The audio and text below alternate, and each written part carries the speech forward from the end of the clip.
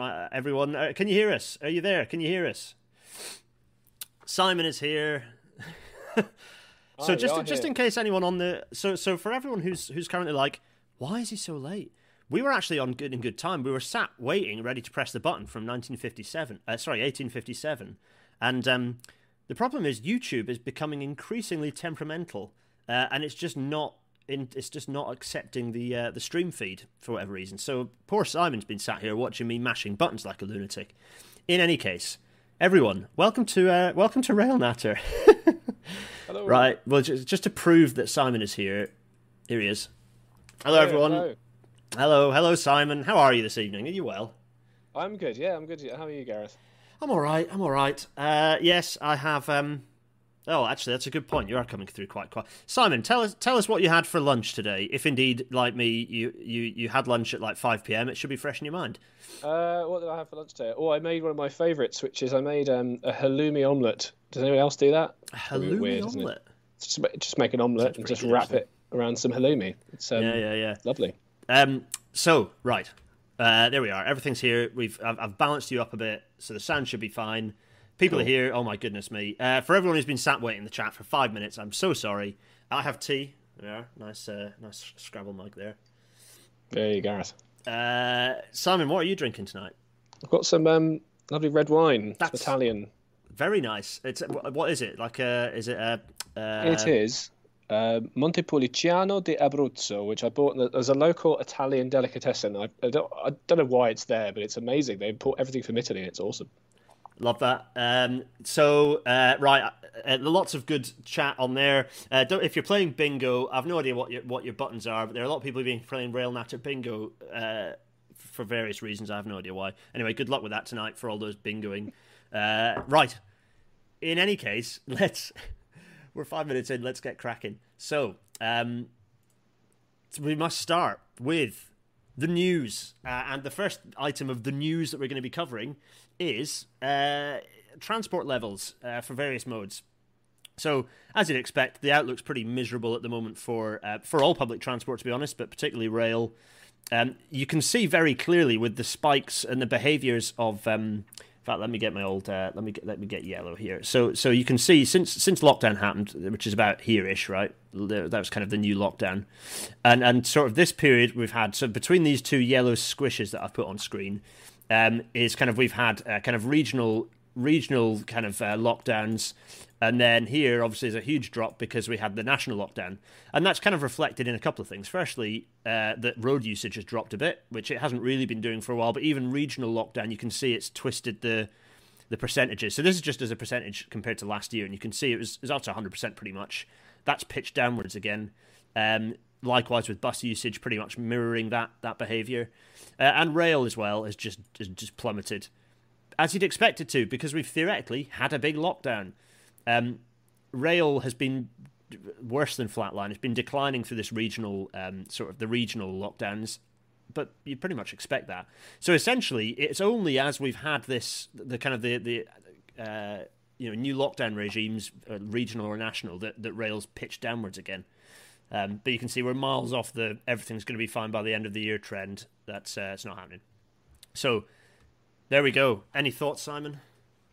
It's interesting to see how sensitive the rail trends are to kind of the social distancing necessity, public health awareness type thing. So Yes. it does suggest the idea that once social distancing isn't kind of required, or it can be relaxed to some degree, that perhaps that will start kind of popping up again. But we'll have to wait and see, won't we?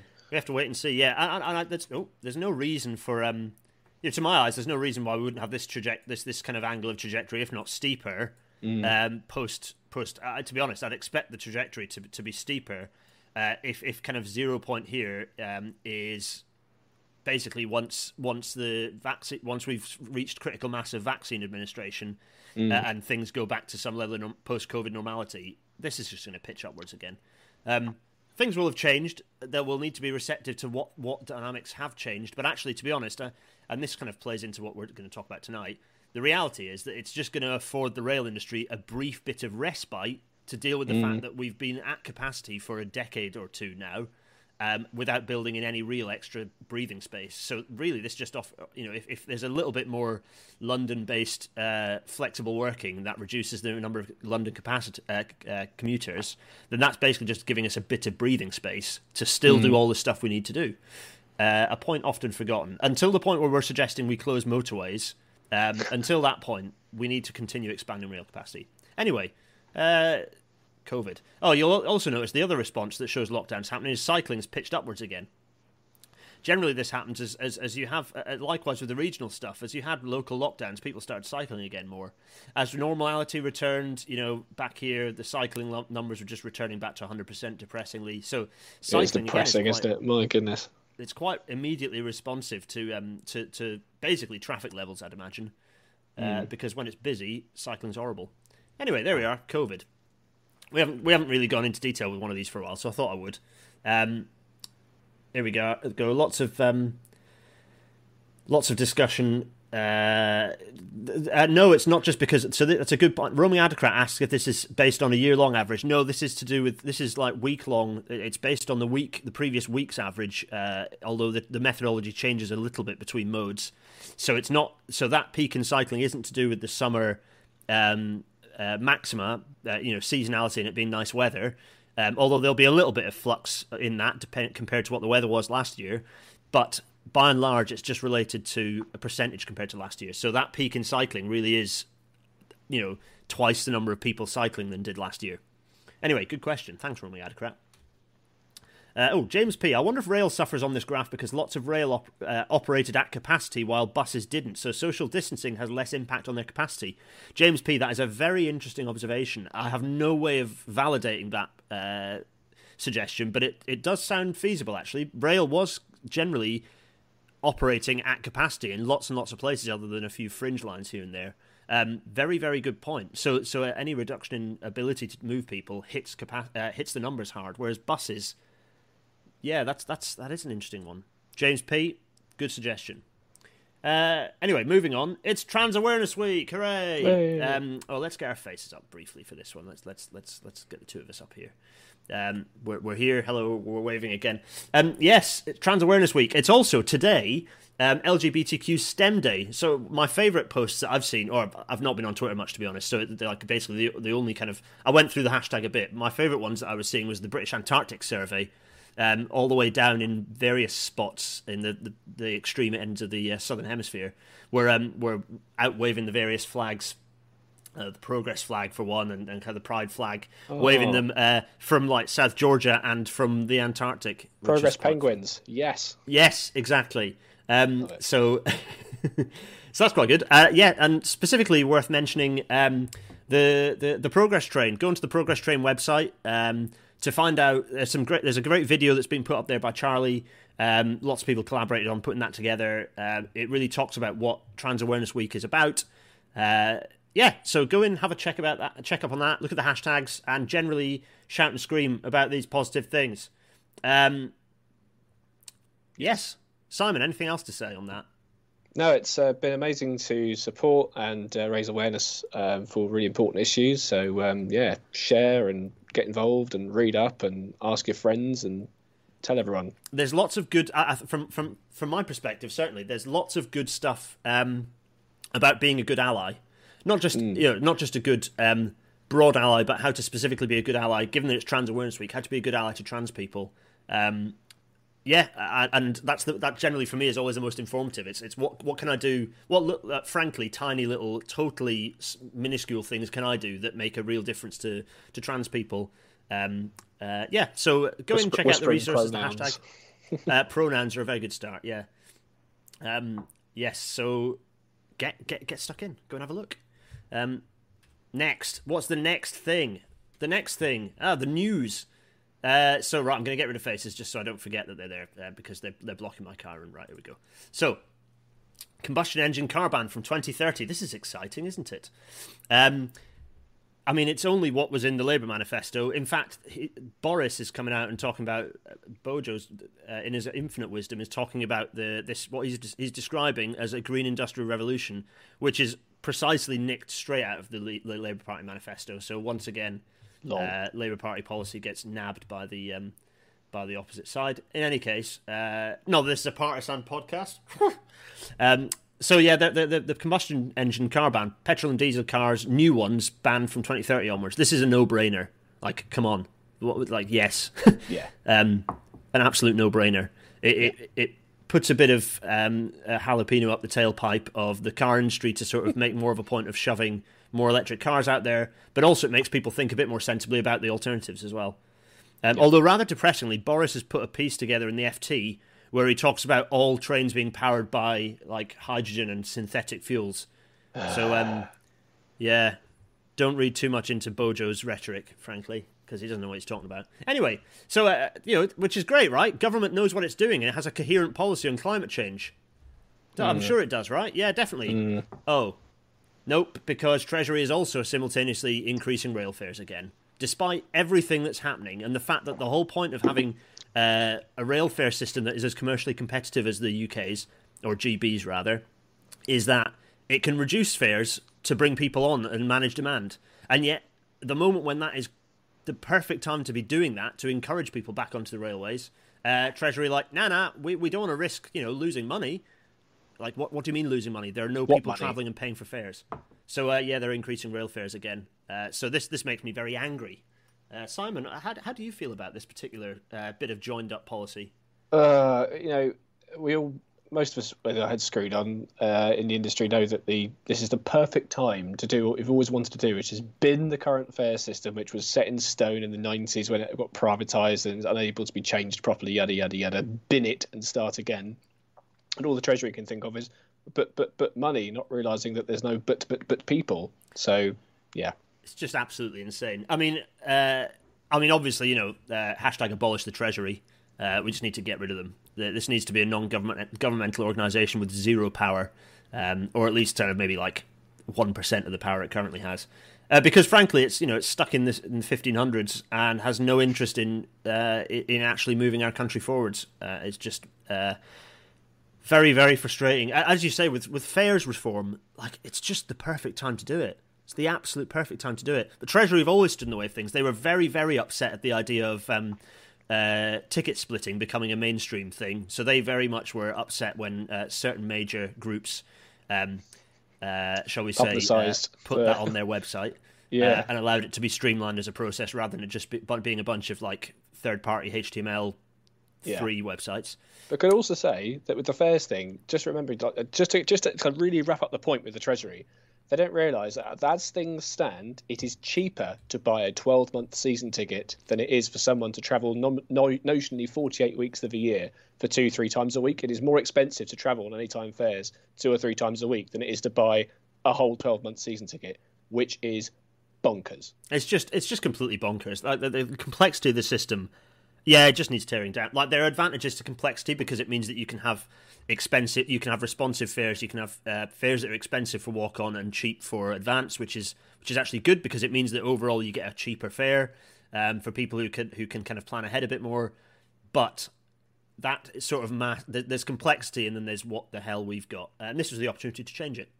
Anyway, I'm sure there are lots of angry people in the chat.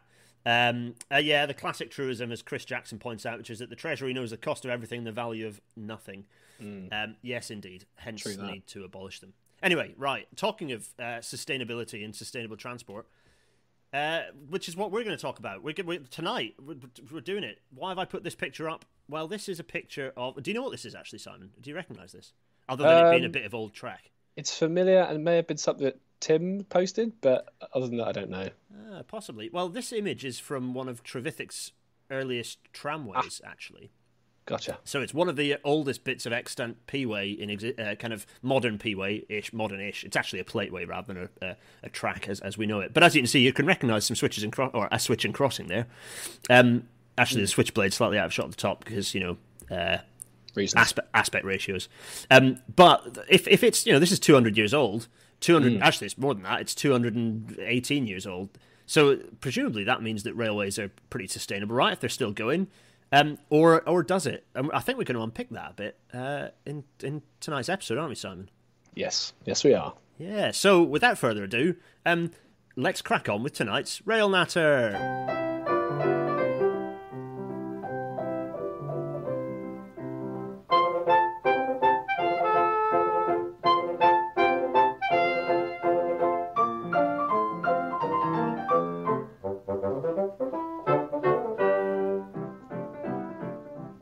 the lovely Intercity 225. Hopefully Simon gets to hear Ivor the Engine, actually. Did you hear any of that, or did you just see the orange? I heard it all. Hooray! It used to be that guests didn't get to hear it, but now they can, which is nice. So they get to experience the intro. Anyway, so here is a picture. What is this picture of? It looks a bit green. What's going on here, and what are you trying to evoke, Simon? And while you tell that, I'm going to make your face appear. Oh, lovely. We're here. Hello. Yes. So this picture, I believe this picture is of one of my favourite bits of abandoned railway in the world, which is La Petite Ceinture in Paris. I think this is one of the bits on the southern side, which, because I was I didn't do my research when I went there. I didn't actually work out how to get into this bit, but there are various bits that you can get into, some more legally than others. But it's, the fences and stuff are very French. I either just leave it open and go whatever.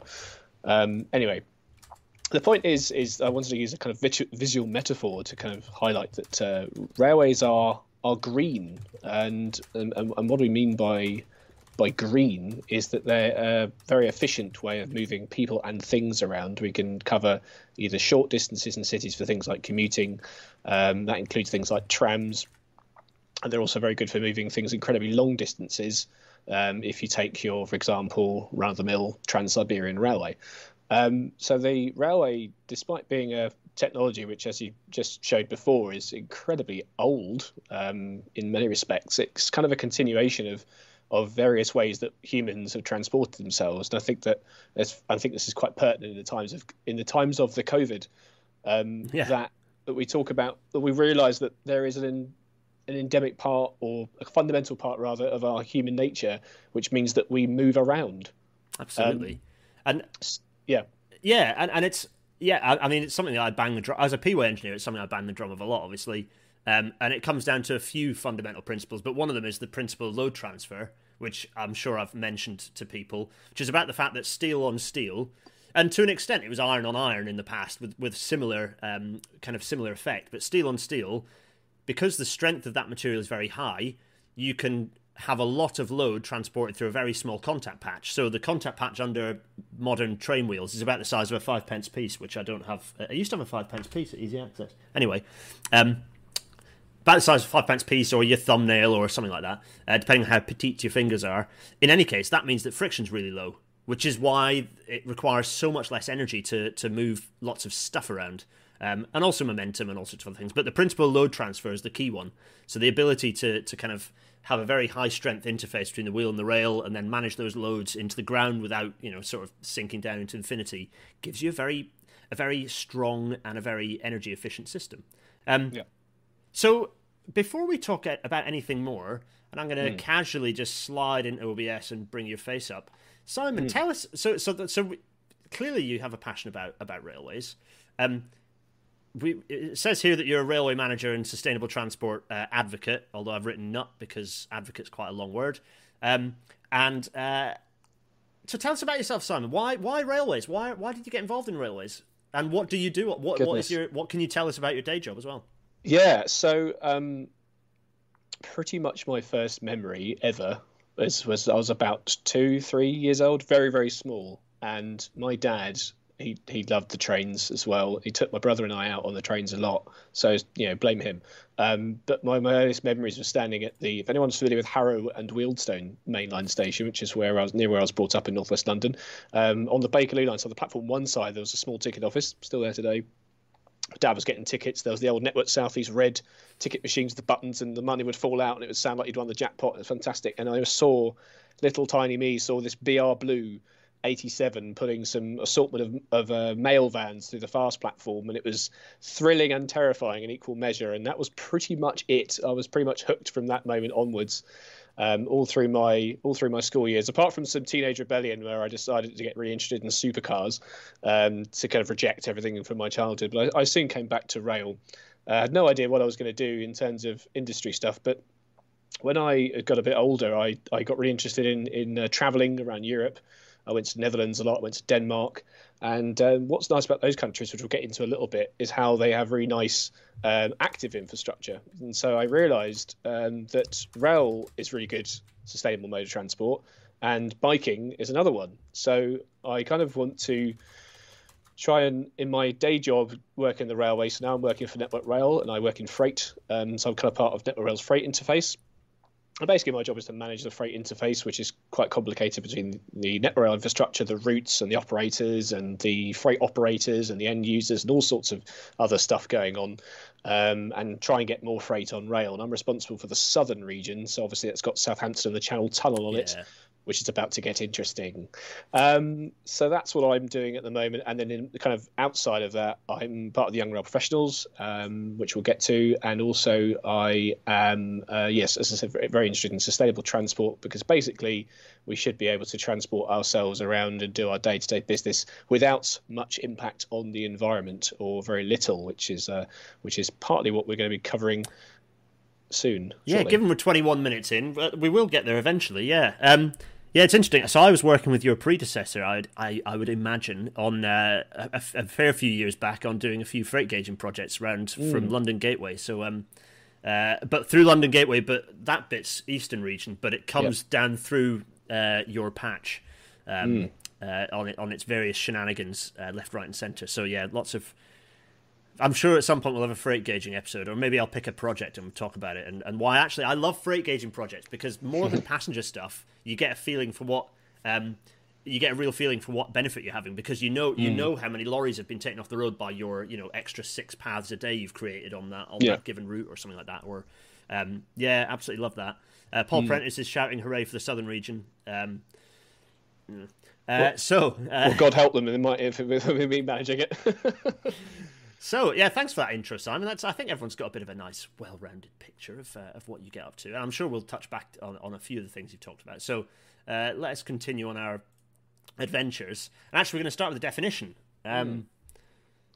Brundtland. Where did... Yes, I'm trying to work out what voice I should do to read this out. I'm just going to do it in my posher voice, because... Norwegian. Yeah. No, it's all right. Sustainable development is development that meets the needs of the present without compromising the ability of future generations to meet their own needs. And that's from the Brundtland Commission in 1987. So what does it unpick that quote for us a bit? Yeah, with pleasure. So basically, if you study planning in any capacity, which is what I did, this is one of the first things you're going to be kind of faced up with. So I've done 2 degrees, one of which was town planning. So this is city planning, urban planning in other countries. And I did that at Liverpool University. And the second master's I did was when I was living in Denmark for a few years, and I did one called Sustainable Cities, which is like an environmental engineering kind of degree. But we'll get to that. Now, either way, whether from the UK or from kind of a European perspective, you talk about sustainability a lot. And when you talk about sustainability, and the way it's introduced is always with this quote, which is from the Brundtland Commission in 1987. It's a really interesting report, because it shows that in the 1980s, the consensus was kind of pretty much coming together pretty solidly then, of going, the human activity is causing massive problems to the climate and will cause big problems. And here we are, 33 years later, going, it's getting a bit hot now, isn't it? So it's interesting how we've recognised this for such a long time, but as is often the case with humans, unless the kind of what's on around us is like on fire, pretty much on fire, yeah, we don't really act. We're great in a crisis, but it's a shame that when we have that kind of what Roger Ford, I believe, calls the boiling frog syndrome, which is, if you throw a frog in boiling water, it will jump out, but if you put it in cold water and heat it up, it doesn't really realise that it's boiling until it's too late. So this is the fundamental idea of making sure that what we do going forward means that we leave the world essentially a better place than we do when we find it. And that informs lots of planning policy in the UK. So it informs something called the NPPF, a very dry document called the National Planning Policy Framework, which I will not mention anymore. It is worth picking through it, though. It is worth picking through the NPPF. Like, it's It's not exciting, but there are some things in it, and I think one of the key things again is it's this idea of sustainable development. And basically, with regard to approving planning applications, they'll say things like, "We will approve things. We'll approve things that are fitting in with this idea of sustainable development, which links into this definition." And so my interest is always in how does that relate to transport, and that's kind of where my dissertations went and stuff like that. Which is then where we've pulled in this quote, which is. essentially saying that sustainable transport is satisfying current transportation and mobility needs without compromising the ability of future future generations to meet these needs. And this is actually from a piece. This is from the Journal of, I think it's from the Journal of Transport Geography in 1996 with the author William Black. So he essentially just took the logical leap, which is explaining what sustainable transport is, which is what you and I both call ourselves sustainable transport advocates. Activists, campaigners, whatever you want to describe us as, but that's what we both do, and it's essentially the same idea, right? Yeah, absolutely. Excuse me, I top up on my wine. That's fine. So we want to be able to move people around now without stopping people in the future being able to do the same thing, which means, I mean, a variety of things, which I'm sure we're going to get into.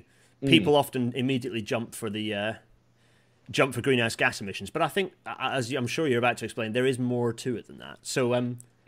Yeah, so if we skip... So, right, okay, a very sideways step onto this leaflet from Metroland. Tell why. So I'm going to audio describe what's on because I need to get better at that. Do that. Metroland, price tuppence, it says on here, in some rather quaint text. And there's an old Wilkinson sketch of what could be mock Tudor, but could be also normal Tudor with trees and looking generally. If it's Metroland, the assumption is there's a lot of mock Tudor going on. But it's a nice green area, and it's clearly beckoning. It's beckoning for someone to come and inhabit this place. But tell us about this leaflet and why you've popped it in. Yeah, so it's funny because Metroland is, if you in London, is probably where a lot of people brought up. I think Tim was brought up in a different part of Metroland. So that's where I was brought up. So I was brought up in this 1930s suburbia. My house that I was brought up in, which is still where my parents live, was built in 1934, and it was built near to the Stanmore branch of the Metropolitan line, which became the Bakerloo and the Jubilee. And the Metropolitan Railway did a very clever things where they would buy up the land nearby and sell it at a profit to the railway companies to get people out of the smoggy, dirty city. And cities grow. The urban population has, for the last kind of 150 odd years, basically since the Industrial Revolution, the urban population has just massively increased. So what I mean by that is that there's more and more people have been moving from rural areas into cities. And probably the most extreme example of this is in Japan, where this is happening so much that the kind of rural areas are literally dying because all the old people are just dying in places where then no young people live or bring up families because they want to live in the cities. But in most parts of the world, urbanization is a thing, and that's why it's a very interesting, necessary thing to do, is to talk about how we move people around cities, how we get them functioning, how we link cities, and also how we link our rural areas. So it's a lot of sustainability is about those things. It's not just about green issues. It's also about how people live their lives. And not necessarily the social element, the impact on communities. Yeah, exactly. So that's the metaphor of Metroland, is that in a sense we all, in some way, if you live in an urban area, you live in some kind of Metroland. You'll have to interact with some kind of transport, and that will have some kind of socioeconomic impact on you. And how we plan for that is what I call sustainability, and why I think that we need to have this discussion that sustainability is perhaps more than just thinking about greenery. Absolutely, yeah. And it's interesting. I often get a lot of pushback from people who. I had a very surreal interview a while back with someone who was putting a video together about High Speed 2, actually, and I was making the point that we need to grow the capacity of our urban transport networks, because people living in cities is good. It's good for from an environmental perspective because you minimise sprawl. It's good for having particularly medium and high density housing. It's good for social cohesion because actually the community exists in a different way to what it did 100 years ago or 50 years ago even. In that it's not just one street and people all speak to each other. Now the community exists virtually, and people use public transport to then come and meet collectively. So communities exist just as they did before, just in a different way. And cities enable that by having urban transport, and that social cohesion is really important. People just, you can very easily walk or cycle to everything you need to do when you're in an urban area. So to a large extent, the sustainable transport, what we often call active travel, so walking, wheelchairing, cycling, scootering, these things all allow you to get around a city or an urban area much more easily than, riding an e-scooter from Hawes down to Northallerton is not quite as straightforward as doing it from, I don't know, York Way across the town to Buckingham Palace. You can tell I was watching the Crown recently because that's the only two London places I could think of. In any case, so absolutely. It's about that social element, and the interviewer was pushing back and saying, "Does that mean you just want to bulldoze the countryside to build more cities?" Like, no, the whole point is that actually, from all sorts of perspectives, it means that you can essentially stop bothering the countryside by having people living in urban areas, making use of the urban space that we already have. So lots of interesting. Yeah, there are lots of interesting kind of transecting concepts about how we live and what, because there are certainly certain factions across society, not just restricted to Green campaigners and the Green movement, but right across the board, who sort of want us to live in a little Cotswoldian idyll, and in their head that's the most sustainable way for us to live. But that's also so bad, because there's this other thing, and I remember this was second year uni in Liverpool when we did a trip to the Lake District, and it was the rural planning module, and we were driving through this beautiful Lake District scenery. You've got the kind of the that part of the country. You're living up in the northeast. You've got these rolling hills and the dry stone walls, which still blow my mind, because how do dry stone walls stay together? It's such a mystery. And you've got the sheep and all the rest of it. And my professor just kind of dryly, he's a very dry chap called Dave, and he said, "You see all this? It's all industrial. This might as well be a factory. There's just the difference is it all looks nice and green. But when you see farming, whether arable or pastoral, so whether animals or crops, it's a completely, utterly human-generated, managed and impacted industrial landscape that happens to look pretty, which is why you get lots of people who seem to look at green fields that say a new railway line like a high-speed 2 might go through, and they call for Boris Johnson's head on a stick, or whatever, or our heads on sticks, because we are the paid shills, apparently. But in reality, they're actually cutting through a industrial landscape. And as you say, you quite rightly said, if we're actually focusing on sustainable urban living, then actually we can leave more of the countryside alone and let it rewild and do its thing. Because nature will do its thing if you leave it alone. Indeed. So yeah, it's a common point, and I actually recorded a skit of a short clip of video that I intend to use at some point, of me running out into some Scottish wilderness and sticking my hands up in the air, because I wanted to make the point that even in the most, even the Scottish wilderness, up in the Highlands, even places as barren as probably the last great wildernesses of kind of Knoydart or Ranachmoor are industrial landscapes. They're post-industrial. The sheep have obliterated what used to be the Caledonian forest. Those little islands in lochs that have trees on them are what the whole of Scotland used to look like. We have totally the whole, not a blade of grass, really, in this country is untouched. The whole place is post-industrial, and we need to, and enabling, exactly as you say, if we can pull people into urban areas, that's good for essentially rewilding, allowing the natural parts of the country to return to such. In any case, let's skip forwards onto the next slide. Yes. If you please. So talking of which, here are some active travelling people. Some people. Yes, they are. So this is. So I think there is a Danish person who joins the Railnatter. So jeg skal lige sige hej til dig, hvis jeg er med på det der Railnatter. Here he is. Yeah, so I lived in Denmark for 5 years. In fact, this calendar year this is a very sad thing. This calendar year looks like it'll be the first calendar year since 2008 that I haven't been to Denmark in some capacity. That's how long my association goes back to. I first went there in 2009, and I lived there for 5 years. So I've only been back in the UK for just over 2. So this is the Dronning Louise's Bro, or the Queen Louise's Bridge. And what's notable about this bridge, it's probably one of the most famous kind of cycling bridges in the world, because it's the bike lanes is like the widest part of the bridge, and the road bit is just about wide enough for like a bus to get through. But the bike lanes are super hench. I couldn't find quite a picture of the junction at the other end on the city side, where you have this massive cycling junction with huge boxes, and you can do these kind of crazy hook turns and all this kind of cool stuff. So I've briefly lived in this area, although I actually spent most of my time living in the south of the city. But the point is that active travel, if you provide the infrastructure, is possible, and it is possible anywhere. This is Copenhagen, and the same goes for Amsterdam. What people say is, but Copenhagen's flat and Amsterdam is flat. And it's like, well, yes, this is true, but did you know that in Oslo, which is not flat, No. or particularly warm in the winter and very snowy, they've been promoting cycling. A lot of people are scratching their heads, but combined with in Oslo city centre, which I did a uni project on, which is the fact that they are banning cars from the city centre, ripping out parking spaces like there's no tomorrow, and putting in lots of bike infrastructure. And guess what? Cycling is increasing. Even in Oslo, where the temperatures can be, I don't know, on a balmy winter's day is like -10 or something. Yeah.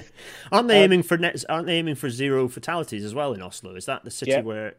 And that's part. So it's part of this wider view of essentially opening roads. People often say closing roads. No, opening roads back to people rather than 2-ton boxes. Exactly. So in Copenhagen, I don't know what it's like now with COVID, but pre-COVID, it was about 65% of people going to work or to educational establishments were traveling by bike in the Copenhagen metropolitan area, which is pretty incredible. And also, this includes teenagers, kids, and stuff like this. And this is one of the amazing things about cycling or just active infrastructure is it democratizes space. So if I don't know what it's like for you, Gareth, where you live, but where I live on a bus route in Tottenham, and because it's like Haringey, there's lots of on-street parking. There's no like driveways and stuff because my house dates from when the Great Eastern built the line to Palace Gates. So because of that, you stand outside, and we've got our like lovely bike hangar where my bike is parked. But then the rest of the space there is for cars, and they pay a pittance to the council to put their car there for 12 months. A car that sits there for 95% of the time doing absolutely nothing. And it's the privatisation of public space, which is something that kind of makes my blood boil. But biking infrastructure and walking infrastructure literally gives space back to people, and it's such an efficient way. And I like it when you and I see people see things on Twitter like, "Oh, look, the railway line's not doing anything," or the bike lane's empty. It's like, yes, that's what efficient transport infrastructure looks like. It's just stuff going past. It doesn't look particularly busy because it's working. Yeah, this is it. Yeah. So that's the thing, and what you want in somewhere like Denmark is that a lot of people have in the Scandinavia this kind of second house, like in the countryside, like a small little hut. So my friends that I used to visit had what they call a little hude, like a little hut or like a bothy type thing, like you get up in Scotland. And my friends had one right in the west of the country in Jutland. And so basically I could bike to the train station, get on the intercity train, it will then split into different bits, and I might have to change once, but sometimes I get direct train, get off with my bike, and then just cycle the rest of the way. And my carbon footprint has been, well, just nothing, basically, just powered by my breakfast and a train. Yep. Yeah. It's I was waving my arms around because I realised where this is. There's a famous intersection at where all these cyclists are going that I think finds its way into lots of like Brent Tadarian sort of videos. Yes, it does. And it's just like this mad chaos of cyclists whizzing in all directions. It's beautiful. It's so lovely. And there are problems with accessibility for disabled people with certain, that intersection is often cited as not actually being great for people who are kind of got a bit of blindness or. But those discussions are much easier to have when you are also not negotiating with 2-ton wheeled boxes whizzing around. Yeah, exactly. You can start understand. It's a happy problem to have, if you like, in that you can then start understanding what suits everyone, because a collision then is much less likely to cause harm, whereas a collision with a vehicle doing 30, a car doing 30, is very likely to do harm. I had in all the 5 years I lived in Copenhagen, I think I had one time. Where a driver didn't see me at an intersection that didn't have a very good bike lane in it, where the driver didn't see me and almost hit me. And that was one time, and that was it. And it was pretty late in the day, and I shouted at him, and he swore at me, and we went on our day. But one time in 5 years, given that I feel that in London when I go and cycle, the rare occasions that I do, it's just a case of, when am I going to have a problem rather than if. Absolutely, yeah. So that's a nice excuse to step over into weirdly. A couple of things I'm noticing in this picture. So we've skipped over. So the previous picture was a nice bridge with lots of people cycling on it, with some very Danish-looking structures in the background. It's very nice. The next picture we've got is of the Gautrain in South Africa. Am I right? Yes. Yes.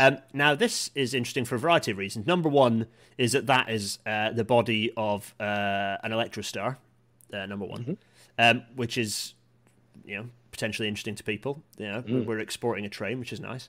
Number two is that the company I used to work for did the design for this, so there are some. I've looked at some of the bits and pieces related to design work off this, which is quite interesting. And number three is that you can see a nice platform with some yellow sort of tactile stones keeping people away from the platform edge, and also some Pandrel fast clips in the bottom, so you can tell the British companies have the involvement of design. Anyway, so that's my outline picture of this bronze and yellow electric train. And it also looks like it's saying Hatfield in the at the front, which is confusing. I don't know. Is there a Hatfield in around Joburg?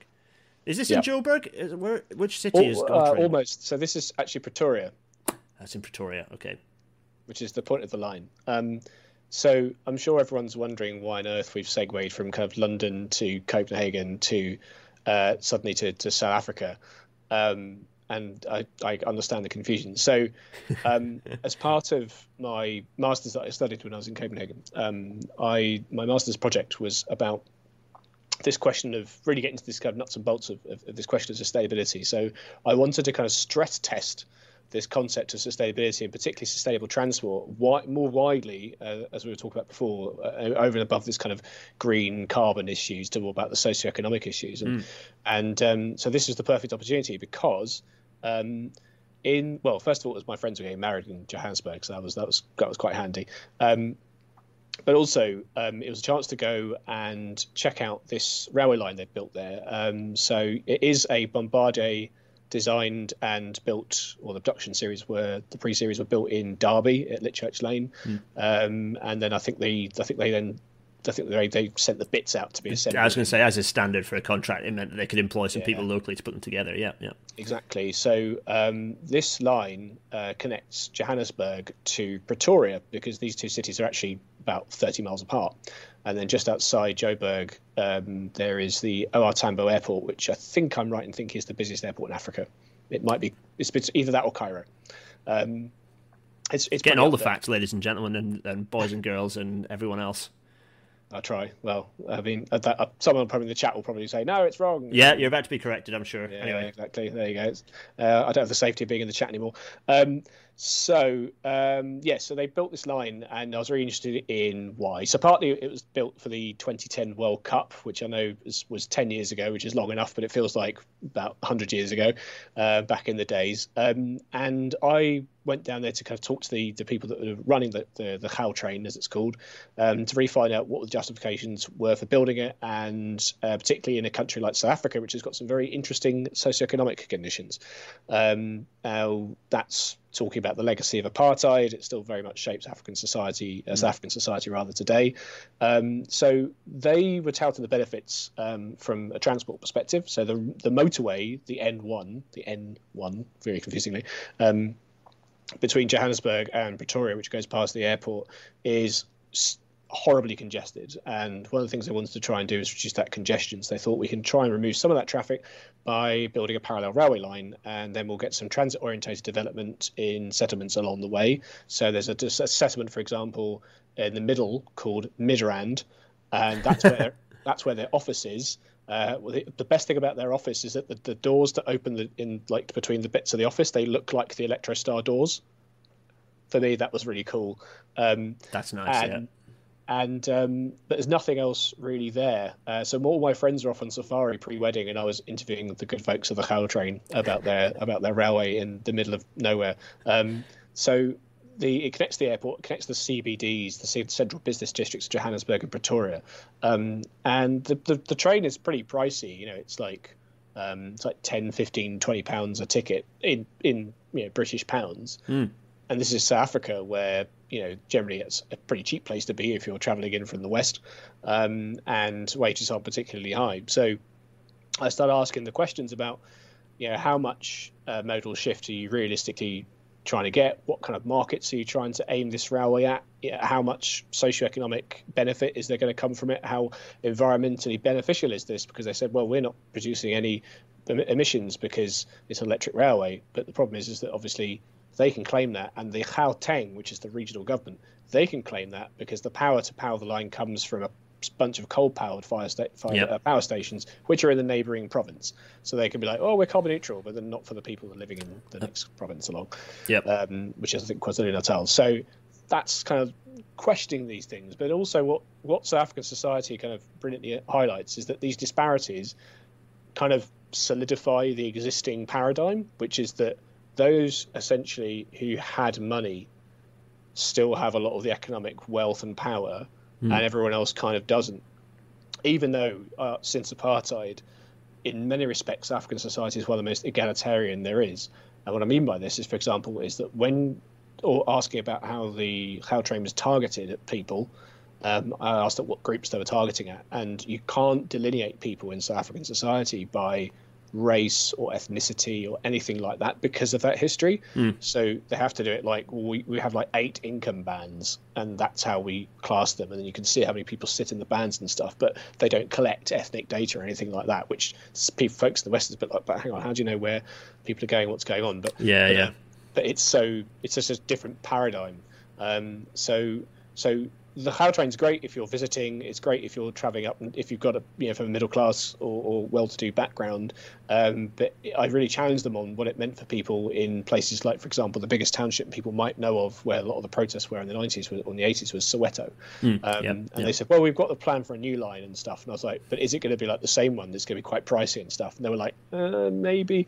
So it was a very interesting problem to be looking at. And actually, if you go on to the next picture, I'll tell everyone why. Yes.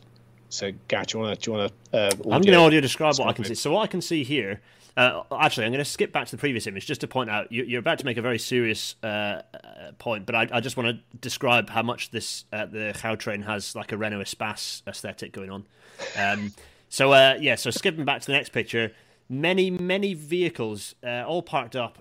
Is this a market? It's clearly in one of the one of the majority black communities, because there's which I'm assuming as well, looking at this sort of arrangement here, it's probably one of the lower income band communities as well. Yes. So lots and lots of cars parked up, lots of some taxis parked up on one side, I think, lots of kind of vans parked up in the middle here, and lots of kind of little tents, little kind of gazebos set up with bits and pieces, people underneath. So tell me what's actually going on here. So I've just kind of visually described it, and I have to say there's vehicles stretching off in this image is sort of stretching off in all directions, quite a size. So it's quite a major sort of size area here. Excuse me. Yes. So I'd love to actually say that this is in South Africa. Unfortunately, this isn't. And I'm saying that because there's some number plates available. So those that are able to spy on the number plates, and I'm sure there'll be eagle-eyed people that will either watching live or later will pop out, and actually that's somewhere else. But the point still stands, is that in some African countries, this particular picture is from Accra in Ghana. Excuse me, where I've also been. This is their kind of informal bus system. In Accra, it's called a trotro, and in South Africa, like in Johannesburg, it's called a combi. And what happens is that these minivans will ferry people. Let's just say that their seating limits are, kind of ignored, and people will pay like a fee to essentially a conductor type character, and the driver drives around. They do pretty much set routes. The way that it was done in Accra, they'd shout what route they were doing, or they'd gesture. So if it was going to the circle, they'd draw a circle. If it was going straight into town, they'd do that. I think it's a similar kind of system in Johannesburg. Unfortunately, whilst in Accra it was safe enough for white people to do that, it wasn't really safe enough to do this on my own. Or in Johannesburg, that's just the kind of the way it goes.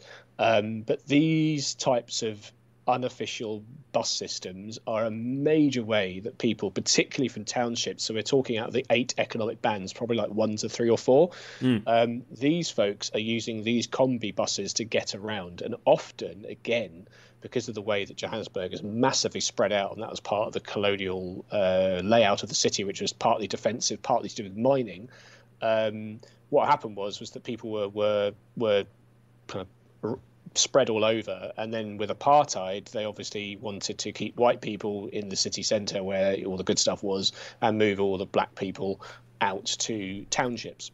And the railway lines, unfortunately, are part of the problem. The existing railway lines are part of the problem with that, because they basically built the lines to do that. So, and obviously it being fixed infrastructure is very difficult to change.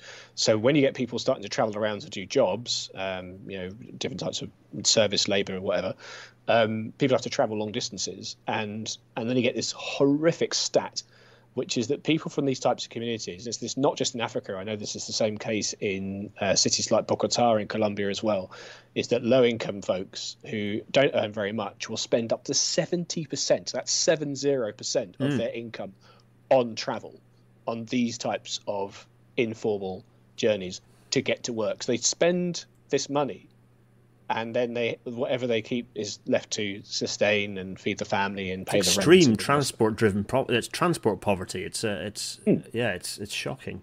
Exactly, and that's what I mean by the socioeconomic side, right? So this is how people are struggling to live. I would think, quite not unfairly describe. And then we can, if we kind of pull back from the socioeconomic aspects, we can say, well, also we have huge, massive parts of the population moving around in these very badly kept diesel vans, which are some of them are cast-offs from Europe, and the emissions are dreadful. And if you blow your nose after a day out in the city in Johannesburg, it will be black because of all the pollution.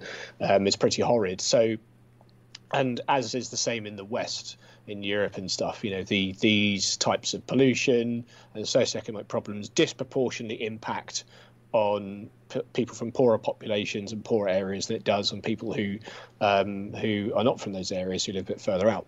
So I was going to say, it does map onto European cities, like Western European capitals, London, particularly in the UK, but also Paris. Actually, essentially any major city that has a reasonably decent sort of pretty diverse city, you will find that public transport, the shape of public transport, is pretty prejudicial. It's pretty discriminatory, and very much entrenches existing sort of basically the problems, the poverty, or people who are less well off. That gets entrenched by the shape of public transport systems. Yeah. Yeah, and let's not forget, I'll just add what populates in my head, that we should also mention, particularly given the week we're in, that this also massively, even more disproportionately impacts on women. It impacts on those from like LGBTQ plus communities, where, of course, in countries like South Africa, where it's extremely dangerous to be a member of one of those communities, just to be who you are. So we raise awareness of these issues, and there are things that we need to sort out in our own society. But remember that in other countries as well, the struggles are similar, but also manifold and very difficult to navigate. Sexual violence in South Africa is a huge problem, and these types of transport systems are part of that. And again, this builds into the fact that building better, more sustainable transport systems are about tackling these inequalities. It's about accessibility from in terms of people's any of their respective kind of protected characteristics. Disability as well is something like these systems are. If you've got a disability and need to rely on these systems to move around, I think you're probably kind of hard out of luck. Exactly. So let's whiz on to the next image. It's a bit of a contrast. So on screen we've got. It's a pretty open-looking plaza. It's all very nice. Lots and lots and lots of bicycles parked up with some nice ceilings. It looks a bit like a transport interchange in a square. But tell us a bit more about what's on screen, and tell us more. It is. So again, the eagle-eyed among you with all the bikes might have worked out which country we've popped back to, and yes, it is. In fact, it's very much Copenhagen. In fact, this picture is very close to, just a short walk away from the bridge that we had on the screen before. So many of these people could have been cycling in, excuse me, past this place. This place is called Noordpoort, which means Northern Gate. So this wide boulevard that you're kind of looking partially down was actually where the city walls used to be. And basically, what happened was on one side you had the old walled city of Copenhagen, which stayed very much within the medieval lines until wars kind of stopped being a major concern for Denmark and Copenhagen, which was fairly late because Denmark and Sweden were at war with each other for a very long time. I think they have the record of being the country with at most long time at war against another country in the world. It was like 300 plus years or something ridiculous. So the Danes and Swedes really, don't like each other, and that's why they kick 10 bells out of each other during the football, which is always quite fun to watch. So this was the city wall. It was obviously a huge, wide, massive wall with a ditch, and there was literally a big old gate. And this was where the gate was. When the railways were expanding in Copenhagen, kind of the late 19th, early 20th century, they wanted to extend the main line from the central station, which is to the western side of the city centre, towards the north, obviously having to go around the city walls. But just so happened the city walls were being dismantled at this point anyway. So they basically dug a trench under where the city walls were, a bit like the old Metropolitan Railway, slapped 4 tracks down in the big old trench and kind of covered it over again. So this area here at Nørreport Station, now that the metro runs through here, which was finished in 2007-ish, excuse me, is now the busiest transport interchange in Scandinavia. I think it's 250,000 people a day, which when Copenhagen's population is about 600,000, shows you that's a massive interchange. Yeah, Black Peach of the YouTubes points out that it doesn't look like much, but it is also not only an interchange, but it's the most used station in Denmark as well, this one. Yes, absolutely, exactly. And that's incredible given that it's a 4-platform station on the S-Train network, which is akin to the S-Bahn, like a regional train with little red cute trains that look like caterpillars. And then you have the 2 tracks for the mainline trains, which every year, twice a year, the Danish State Railway, DSB, would run a little steam engine around the kind of around literally a loop around the city using some old goods links, which they've kept going. And so being on the open top wagon at the front behind the engine, going through these tunnels, is excellent fun, and I think I posted some videos on it on Twitter. You can find on my hashtag Corona Alone. I have been following. Wear goggles, everyone. Yes, yeah, I have been following. Exactly. Just get soot in the eye. But the point of this is that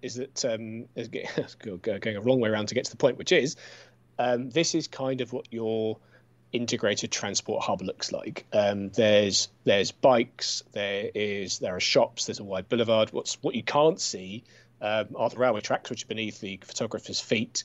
As I said, they're kind of dug in that cut and cover. You can't see the metro, which is built beneath that as well, and the bus stops, which are dotted all around this area as well. So in this area, you can pretty much get anywhere. And by anywhere, I do mean anywhere. You can get to Sweden from here.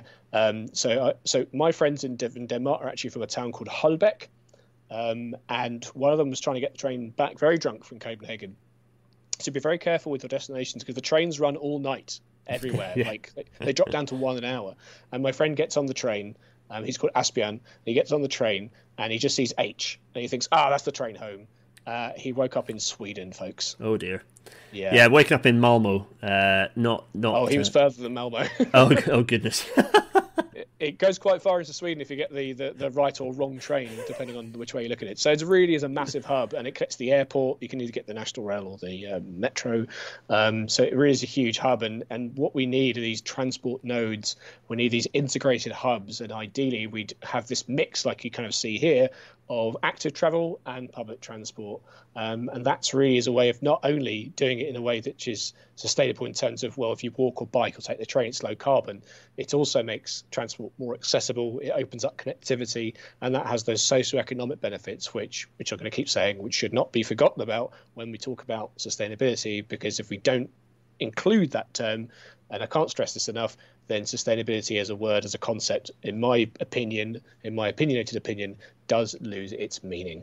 Yeah, no, absolutely. And I think one of the things that I feel kind of reasonably poorly equipped to kind of tackle on this is it's quite a contrast moving from somewhere that perhaps people would describe as an image from the third world, but certainly, an area where the average income is orders of magnitude lower, to a very shiny looking public plaza in Northern Europe.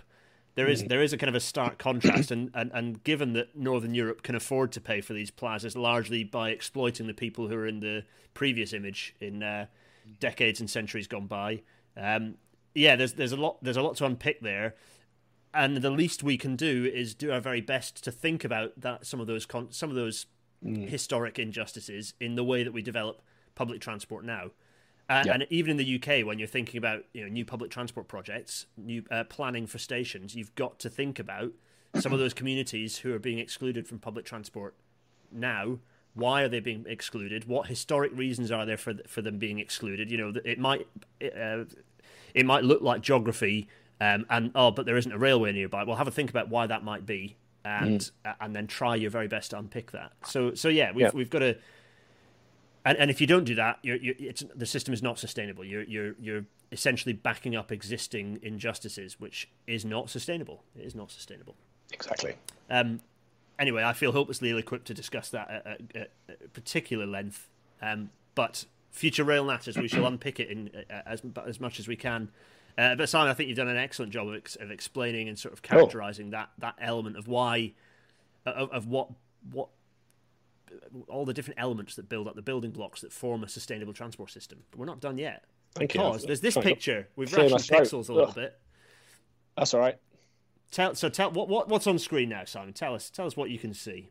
Well, this is a nice little visual metaphor. What we're looking at is a kind of a high angle, kind of zoomed in shot of the Medway Valley, where the M2 motorway, which was, Gareth, you might know this more than me. I think 60s, 70s they built the M2. The original. So the middle. No, sorry, the furthest right of these. Yes. But the middle one was upgraded much more recently in the 90s. Yes, they built the M2 motorway from southeast London towards Dover for kind of obvious reasons, because apparently lots of people want to go to France. I couldn't imagine why. Why do you want to be near you? And sarcasm. And they expanded the motorway in that wonderful wisdom of course, if we have traffic, then build more lanes. This makes sense, except that if you build more lanes, you just generate more traffic, induce demand, everyone, which I'm sure most of you will know anyway. But then along in the 2000s, they started building this lovely little high-speed line called High Speed 1, which I hope all of you have ridden on. If you haven't, next time you can come pop on a Eurostar from Lille or Brussels or Paris and fly along at 186 miles an hour. It's lovely. So here you've got 3 bridges over the Medway of High Speed 1 and the 2 large multi-lane bridges of the M2. And I think it's a nice visual metaphor for showing how the impact of building a railway line, which probably has, given this, I've even just noticed there's a Eurostar, which looks tiny in there, which is 700 plus capacity, I think. Yeah, I was going to say, so all of the cars, this is the motorway looking, in fairness, pretty empty. But all of the cars that you can see, I was counting this just while you were chatting there, all the cars you can see in shot have about the capacity of a third of the train that's currently in shot. Possibly less, actually. It's around about that. But counting, it's given that one coach carries about 50 vehicles worth, if not more. It doesn't take long before you start counting and realise that all of the cars in shot is only about 100 vehicles, if that, within in this pretty high up aerial shot, covering probably the best part of 2 miles of road. There are not many cars there. No. And and even if that road that mode, if at the M2 at maximum capacity there, so you've got what is it, a 4-lane on the kind of heading south, or it's not south there, it's east, southeast, and you've got 3 lanes going the other direction. The capacity of that road is still probably only around a third of the capacity of the railway, despite how much more land it takes up. Yeah, exactly. So a nice visual metaphor for showing how we can convey lots of freight and lots of people quickly, efficiently. Once people then will say, but the electricity is generated by horrible means. We have a government which, albeit extremely slowly and reluctantly, is decarbonising our electricity grid. If you have, I think it's MyGB Energy or something as a Twitter handle, type MyGB, it should pop up, which I follow. I highly recommend. It shows regular updates of our energy mix. Yes. So like what percentage is nuclear, solar, biomass, coal, which is usually zero. There's a little bit of coal fired up at the moment because of the extra electricity usage, whatever. But generally speaking, we're going to shift away from the biggest problem, which is gas at the moment. So we turned off the majority of our coal burning power stations and either convert them to biomass or just turn them off and start using gas instead, which is a bit like it's a bit like switching a diesel to a petrol car. It's still lots of problems. It's pretty much exactly the same amount of rubbish gets spat out the top. It's a great success of the petrochemical industry to have convinced society somehow that gas is cleaner than coal, when it basically isn't. So, to all intents and purposes, it's just as bad.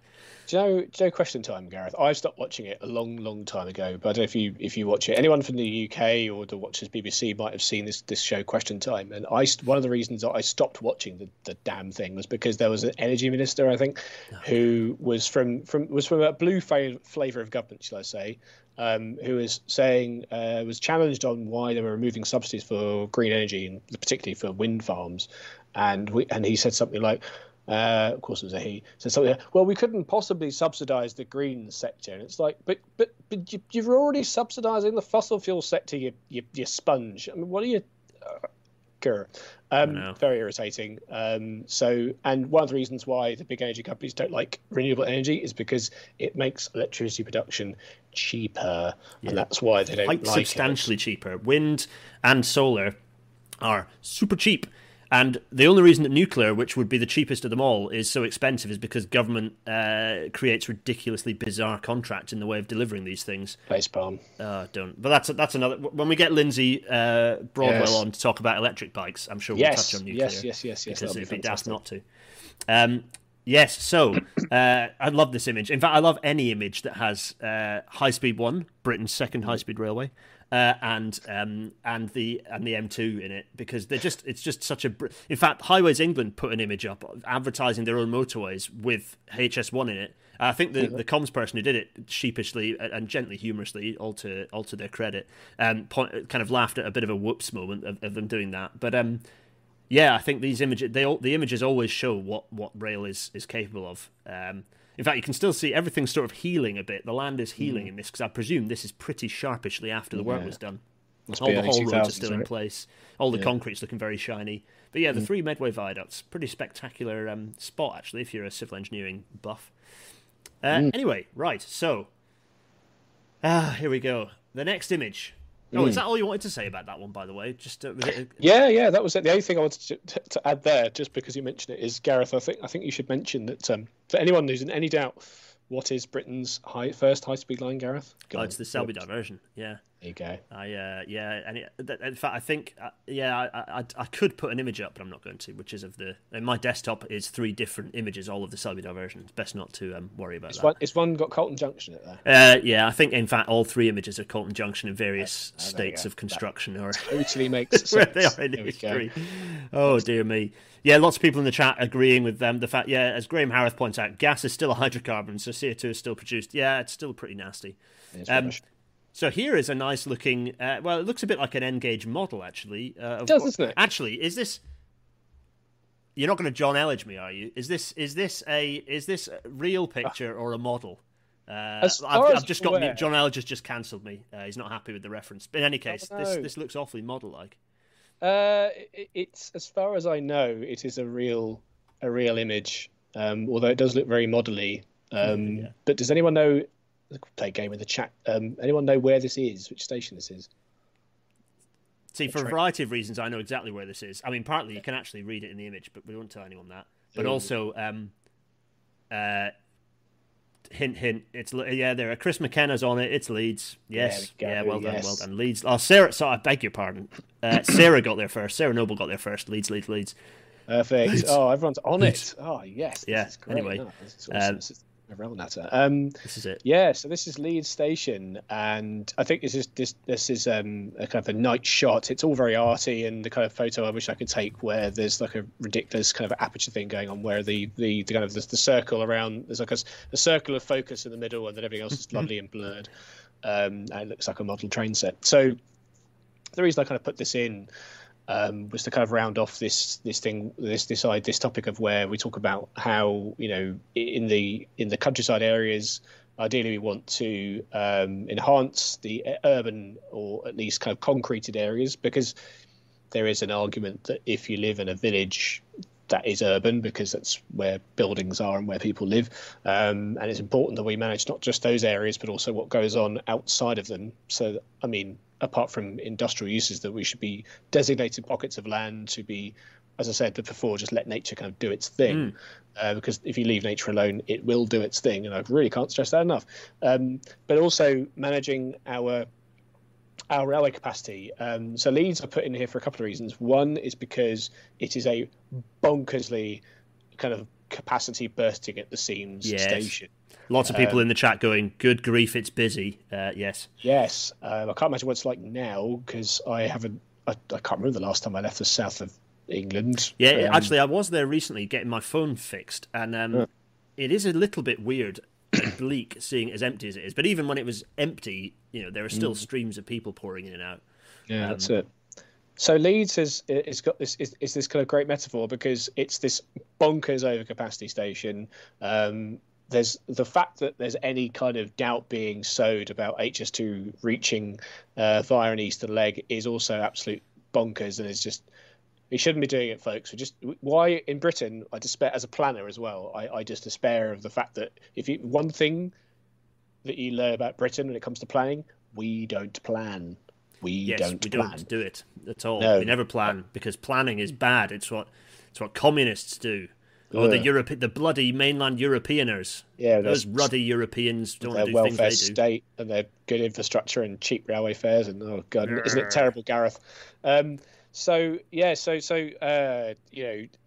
We need more capacity into a station like Leeds. That isn't going to come from just trying to squeeze in platforms on bits of bridge and brick that are kind of peeking out. That's kind of what's happening with Leeds, is squeezing out platform 0. I believe at the bottom of this picture somewhere there's going to be this 0 is going to be kind of shoved in somewhere. Also, Leeds has the ignominy of being the largest city in Western Europe without a proper public mass transit system. Buses are great, but they don't cut it, really. You need a proper metro, you need a proper tram. And I'll make a comparison with a country I know very well, which is France. If a city like Grenoble in France, this tiny city, can have 3 tram lines, then I think that Leeds, which I think has a population which is probably more than a lot of major French cities, can have a tram line at the very least, or some kind of metro. And this Leeds is a perfect example of a city that needs to boost rail capacity, needs to move beyond buses and put in some kind of proper public transit system, and also provide active infrastructure, because all these things that are done linked up based on where people go, where the economic activity is, we can generate journeys and transfer journeys through modal shift, etc., to sustainable modes, whilst providing the economic output and the social benefits that are so necessary. It doesn't mean that we have to everyone working from home. It doesn't mean we have to do things where we are cutting back on travel necessarily. It can be about how you travel. And for me, the dream is that I could live in Leeds, get on a bike, cycle to a tram stop, get on the tram to the metro to the station, pop on a high speed 2, pop on a Eurostar, and I've got to the other side of Europe for a little city break, and my carbon footprint has been like nothing, basically. And that's the dream. And the sad thing is that is all perfectly possible. We just need to have the willpower, which is why that gets back to my sustainable kind of advocate hat on, which is where I'm going to be very obnoxious and shout this from the rooftops on Twitter and otherwise, and bother people who make decisions where I can about these are the things that we need to do, and we need to think beyond the next control period. We need to think beyond the next electoral cycle. We need to think beyond and think forward, so that we actually have a grasp of what sustainability really is. We could build sustainability into everything we do if we want to, and can actually plan for it. Absolutely. It's really important that you touch on the need for us to think about, to avoid the idea of that reducing. I mean, there are a couple of things at play, of course. In the UK, 88 to 90% of people and things move around by road. So we need to massively expand the capacity of our public transport systems, or of our sustainable transport systems. So there's a huge way to go. So ignore COVID, because we still have so much extra requirement for capacity in our public transport systems, particularly for freight as well, with so many HGVs on the road. Secondly, the idea that you can reduce the amount people travel around without it being regressive, well, there are a few policy things that you can do that help, but by and large, whenever I quiz a certain colour of party on what they're going to do to reduce the amount people move around at scale, okay, around the edges, fine, but in terms of at scale reducing the amount people move around, pretty solid chance that it's going to be hugely regressive. And by what I mean by regressive, for anyone who's not sure what that means, is that it will impact people who are in lower income bands, who invariably are also people from ethnic, people from who are not white. Also, generally impacts on women as well. You're going to impact those people, and actually, the rich men from higher earning backgrounds are just going to pay a bit more and still be able to do exactly what they want to do. So reducing the amount people travel at scale is not socially acceptable as an approach to tackling climate change. We have the answers. We have the solutions to reduce the impact of moving around to zero or close to zero now. So why would we not choose to do those rather than impacting on people who are less well off? Simon, go for it. Can I add to that? Just what pops into my head is, if anyone, have you read Caroline Criado Perez's book Invisible Women? I have. It's on my. I've read bits of it. It's on my. I own it and have read chunks of it that felt relevant. But I need to go back and cover it. It's brilliant. Everyone should get it. It's fantastic as it is irritating and frustrating to read. Basically, it's this point that a lot of us don't see, particularly if you're a person who looks a bit like Gareth and I, kind of a white cis dude, where a lot of the world is just simply not designed with women in mind at all. Not because these are conscious decisions of, well, we don't like women. Yeah, it's more a case of they're just not thought about. And a good example of this is the one where she quotes that car seat design is safety crash testing is done through the average person in theory, but actually it's the average male. And it's not even the average male; it's the average US male, who's of a certain dimension, height, and weight.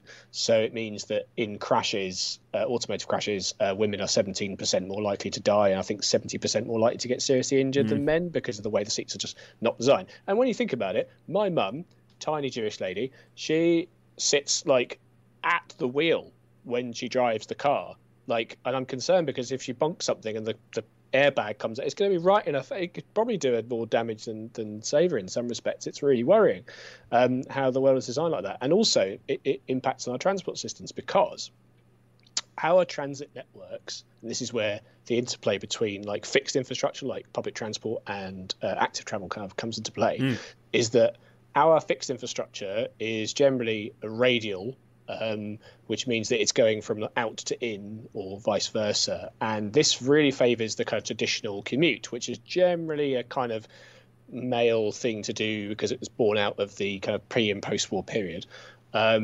And obviously women do it in a massive part of the workforce now, et cetera, et cetera, et cetera. But if you read Caroline Criado Perez's book, you'll find that actually women do a lot of the kind of care work. They do trip chaining, where they'll do a shopping visit and then another thing. And they're often moving around the kind of the local area, and they're often moving across the radial links. And that's where active travel has to come in. And that's where public transport like bus networks really need to kind of step up their game to enable travel to be better. And the stupid thing that really highlights this is the fact that I live in Tottenham and my parents live back in Harrow. If I had a car right now, it would take me, 25 minutes, half an hour to drive over to that part of northwest London. If I was taking public transport, it would take, if I was lucky, 45 minutes, probably more like an hour, maybe more if there's a problem. Because you have to go into central London, right? You have to go dunk, exactly. Yeah. And that's a huge problem. And I think it's always good to think about, those that don't interact necessarily with the transport system as well. And it goes back to that democratising public space and providing democratising transport by providing a good walking and cycling infrastructure. My borough in Haringey is rubbish at this, despite having some of the poorest wards in the country. They just don't get this idea that they think that people who bike are like kind of white dudes like me with a kind of office job kind of thing, whereas actually the biggest benefit for this would be for people who can't afford a car or can't afford an Oyster card because it's expensive. Yeah, we have to think about, basically it's good to open our minds to what other people do. It's why I try my best to listen as hard as I can to other people's experiences. It is a very nice. People were shouting very loudly that a variety of things. First, this image is called tilt shift, everyone. I've got a filter on my camera that does it, but I think it's fake tilt shift, not real tilt shift. Tilt shift, that's cool. And what other chat? Oh, Ella the developer points out if the overground didn't exist, that her uni commute would be over £100 a month more, but slightly quicker because of stoppers. Yeah, the overground is one of the few examples where we have a kind of a, rather than having a radial, we've got kind of a circumferential system. There aren't many in the UK. And I remember what it was like before the overground existed, when it was absolutely rubbish. It was grubby old 313s going 3 an hour on Silverlink, right? That's the ones. Yeah, they were terrible. And I when I was in year 7, which for international folks is when I was the first year of secondary school / high school, and I was about 11 years old. I was on one of these Silverlink trains leaving Camden Road, and there were young kids smoking crack cocaine. So it's a world away now.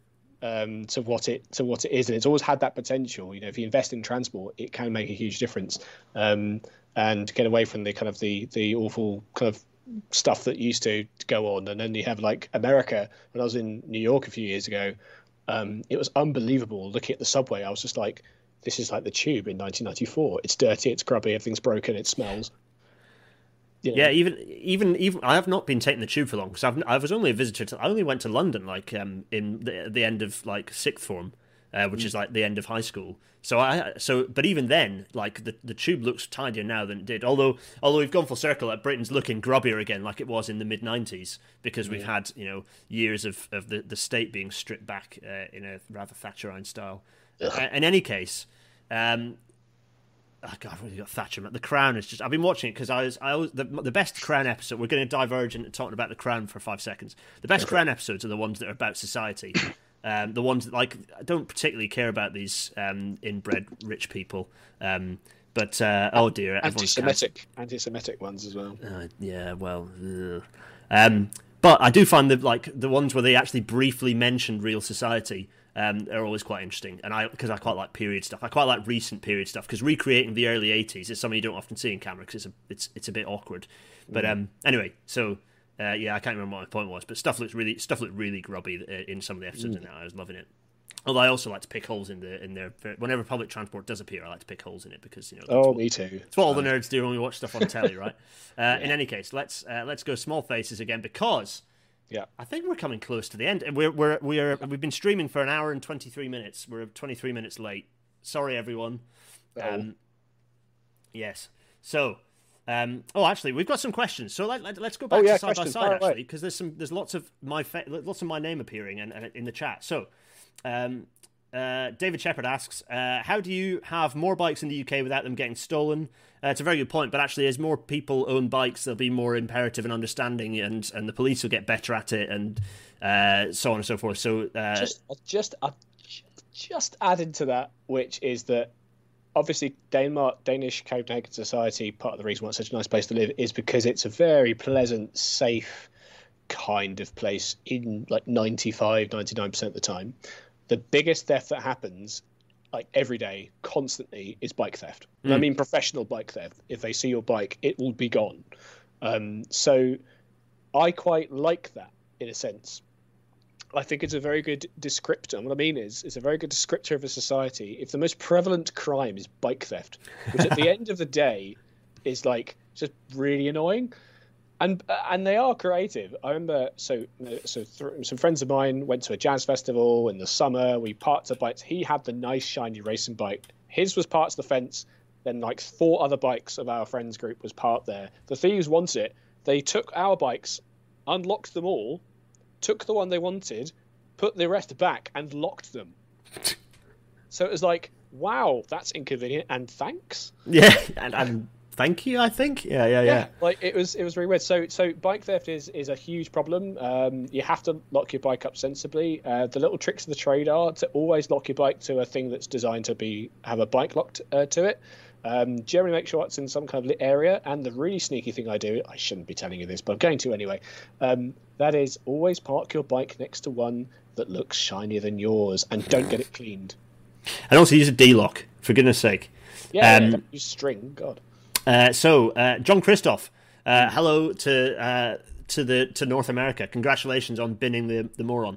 How do we shift understanding among institution leadership types who conceptualize sustainability solely in financial terms, i.e., can we afford to keep spending money on X project?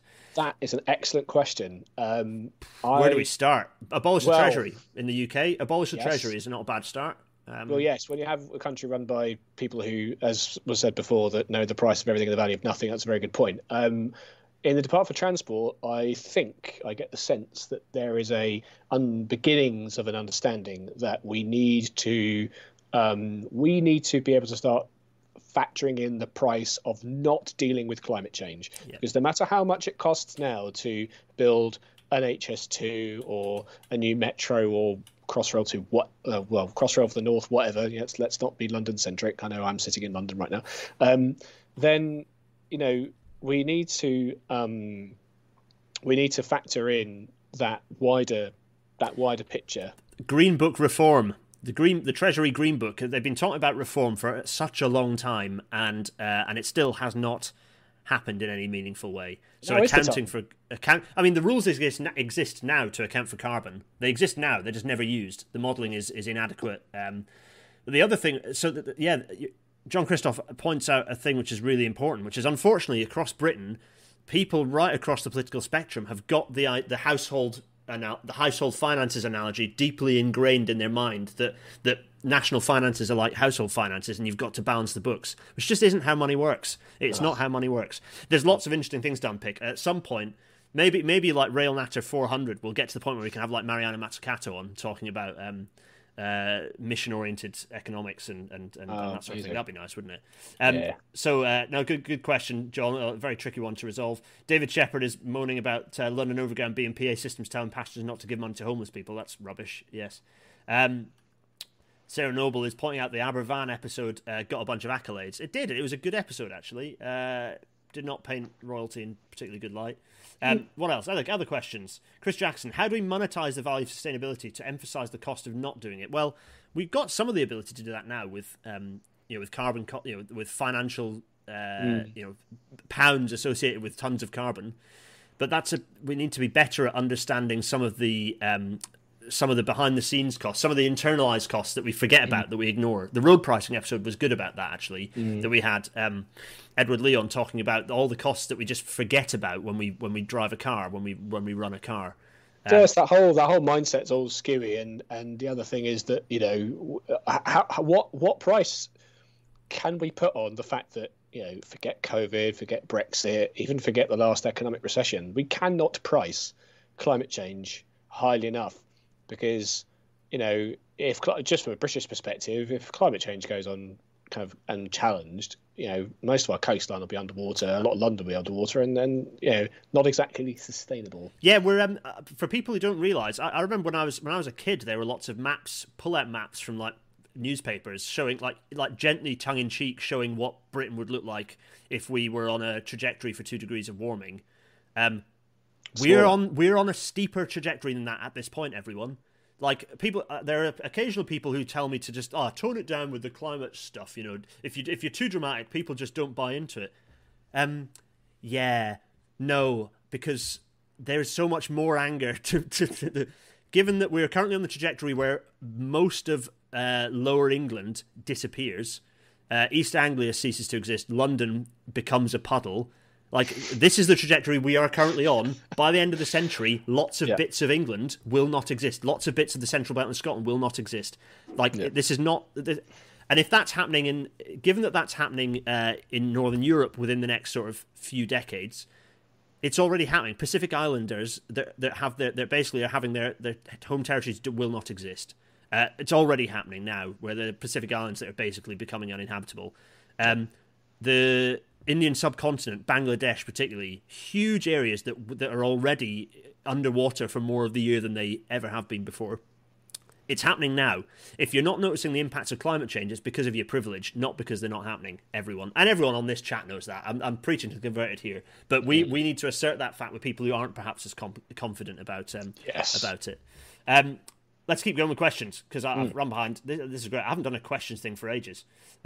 Right. Where was I? Bus services are very poor in Kidderminster. Okay, town not huge, but people who don't use cars are in trouble in the area. Has a big hill. Oh, I'm not quite. I must have missed something. Something about Amtrak Joe. Thanks, Graham Harris, for pointing that out. Yes, good old Amtrak Joe. Although slightly dubious relationship with the reality of climate change, frankly, but better than Trump. Yeah. Where are we? John Christoph, the example I had in mind was NASA human spaceflight in the outgoing administration. But yeah, same thing applies out. It's interesting you talk about NASA because that's sort of Mariana Mazzucato's example. The Apollo program, which is probably the greatest human project that's ever been worked on, is an example of good mission-oriented economics, where we can achieve quite a lot if we just focus on an existential challenge or a target. Climate change feels like one of those. How do we get sustainable transport into low population areas, says David Shepherd. The government wants to do big places first. Well, frankly, you do want to do the big places first because the other stuff trickles down. People often say, yeah, but what about me? I've got a 35-mile commute from Alnwick to Carlisle. It's like, well, that is not the key issue. That the emissions represented by those fringe examples are minuscule. It's the big bulk stuff. It's the A50 in the East Midlands that is like nose to tail traffic for 3 hours a day, 4 hours a day, just pumping junk out into the atmosphere. It's those corridors that need the work, not the fringe examples. Romy Adkrat, sea level. If sea levels rise, the people will just sell their homes before they're flooded and buy homes in higher areas. Smiley face. You're being cheeky, Romy Adkrat. Oh, you're referencing the Ben Shapiro H Bomber guy on Twitter destroyed him when he was saying Ben Shapiro did his talk of let's say the sea levels rise. All watch the clip. I highly recommend. All watch the sea levels rise, and those people who are under threat will just sell their homes and move somewhere higher ground. And the H Bomber guy kind of axes through the wall and goes, "Who are they going to sell their houses to? Ben, Aquaman." Yeah. Yeah. Oh golly, amazing. It's absolutely sensational. Right, so there we go. Lots of great chat there. Lots of great comments. Hopefully, I've kept it broadly on top of. Green Steve points out that the Thames Barrier is closing tomorrow because of a flood alert. Yes. Well, there you go. Sarah Noble has quoted the. Yeah, there we go. Selling to what, Ben? Fucking Aquaman. There we That's go. The one. I didn't know we could swear. I should have beat myself out. Well, we're not. I try and avoid it, but sometimes it's necessary. At some point, I'll work out how to put a sound pad in, and I'll be able to just bleep myself. There we go. Oh, it has to be train horns though, Gareth. It has to be yes, that's a good point. I need to get a two-tone in, so when I do a swear, it's a two-tone. Yeah. Right. Let's go back to the small faces where we've got this nice image again, where we're going to close out. So tell us about this image. Good grief! It's okay. It's 1 hour 33. I think this was your closeout image anyway, right? This is the one, yeah. This is the final one. This is just a nice little bit of well, I partly put this in just to please Gareth. Really, it's got a lovely bit of P-way in it. Very pleasant set of pair of trailing and facing crossovers there. Yeah, exactly. Although the 6 foot, the interval between them looks a little bit dicky. Odd. Yeah, it's a weird kink a bit further out. Anyway, we're being perfectionists. I don't exactly know where this is. In fact, can we crowdsource on the chat to find out where this is? Because my instinct kind of tells me it's a little bit German, but it's not. And other people in the chat might actually work out where this is. But either way, I like the green signal in the 6 foot there, which is kind of a good metaphor along this long straight piece of electrified railway. That number one, the green signal is there if you want to see it for the sustainable kind of evolution that we need to be the path that we need to be on. There is a straight route there. We just need to get on with it and just do it and stop worrying about things like BCRs, benefit cost ratios, and value for money. And anyone who kind of talks about how much it costs, just tell them no. It's an investment in not flooding, etc. And yeah, we just need to focus on doing what we do, but doing it in a sustainable way, which means that we can carry on with our quality of life. I mean, we can't stress that enough. It is important. There's a reason why in Danish they have this word called hygge, which loosely translates as kind of like comfortable, nice, feeling that they do.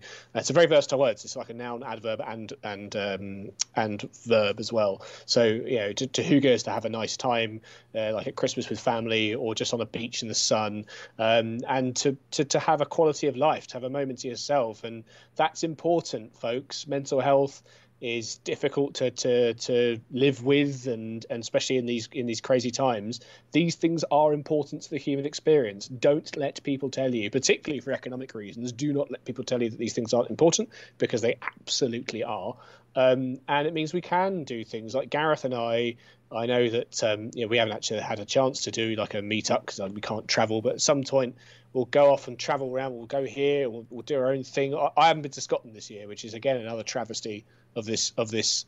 Another victim of the plague has been that my annual Scottish jaunt that I always like to do is gone. But we should be able to do these things. We can do it in a low carbon way. We can do it in a way that's beneficial to society. There is a path to a good place, and the whole point of sustainability is the fact that if we all work towards that common goal, doing all the things that we do, and I particularly mean this with my YRP hat on, to inspire, promote and develop the next generation of railway talent, we have the people out there who can come onto the railway, get into the transport sector, get into the energy sectors, take these jobs and learn these skills and really get the message out there for the next generation. Because in a sense, kind of for Gareth and I, our parents' generation haven't done the bits, and we're trying.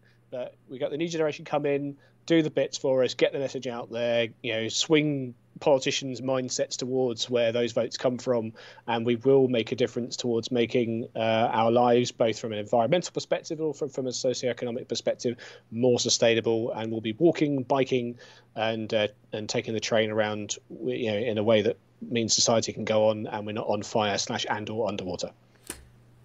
Not being on fire and or underwater is a very positive thing for us to focus on. I think it's always good. Yeah, Simon, I just nothing more I have to add. Really, it's that I'm just going to cheer about that.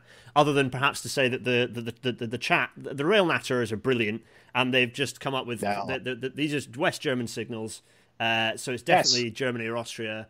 Okay. And good. Other information, and yeah, you can see the route's been set actually, so that the route's there set for crossing over from. Oh yeah. Oh wait, no, it won't, because it's the other way around. So actually, the route is set for the facing crossover, or is it? No, because it's green there. Oh, I'm confused. So the trains are actually travelling in the same direction that, or is it by signal? Who knows? Anyway, I'm not a signaller, but it looks a bit like the trains normally travel in the same way they do in the UK. So I don't know. Does that help where this is? I don't know. I remain confused. I was thinking Germany, but then I thought that Germans, because I nerd out on this kind of stuff, the German kind of catenary cantilever portals usually have this kind of green kind of look to them, which is quite unique looking, this kind of lattice kind of structure. Whereas in Denmark, for example, they have this like kind of weathered steel, this rusty looking. Yeah, stuff. People have called us out for not referencing the Corten steel OLE. Actually, I can't remember who it was. Someone in the chat has told me off for not squeezing a picture of that OLE in, actually. So yeah. Right. Thanks everyone for listening. Those who did in podcast form. It's another long one, 1 hour 38. Oh my goodness me! Yeah, it's a beast of a rail natter. I thought we were doing pretty well, but it collapsed at the end. This is it. I always like doing that. I like to catch up with questions in the chat, and it always extends time. For the people who get angry about that and think that I flip around and these are too long. That's the format, soz, folks. Soz.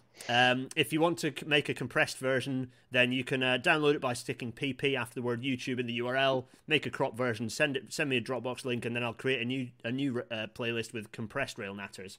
But in the meantime, I'm not doing that because otherwise they just wouldn't happen. And I think they're great. The point is, it's like a pub chat. We all hear. There's lots of chat going on. It's all good. In any case, available on all good podcasting services. Thanks for listening. Do give feedback on how terrible a job we've done at audio describing. And you can give that feedback through the Discord at garethdennis.co.uk/Discord. I don't know what it is, although I'm getting there.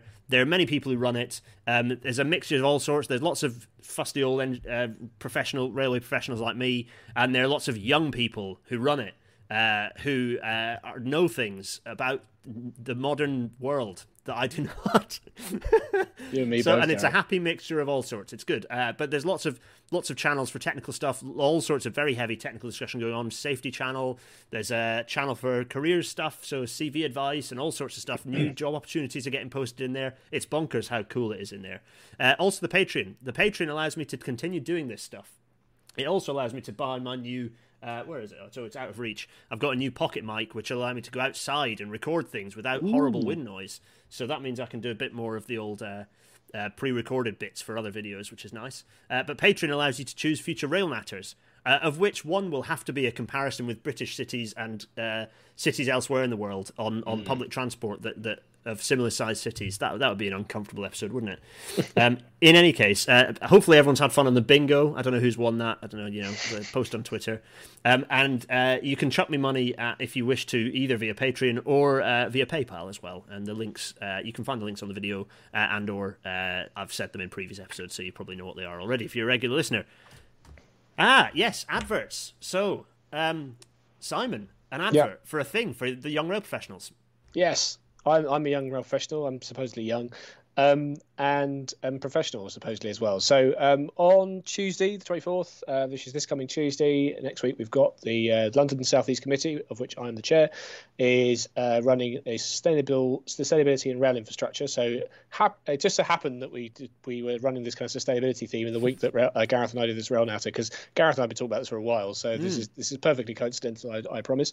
So if you go to youngrailpro.com, you'll be able to find the events page and sign up for this event. And also we have H regions doing all sorts of other good events as well. If you're not a member of YRP, it costs £0.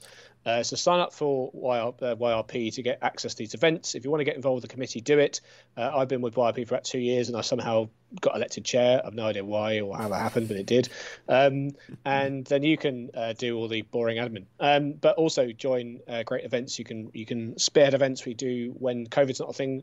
We do Christmas and summer barbecues and stuff like that. So get involved. And obviously, as Gareth is helping us promote YRP, then I should probably yes, woo, shout out Wales. I saw a Discord there.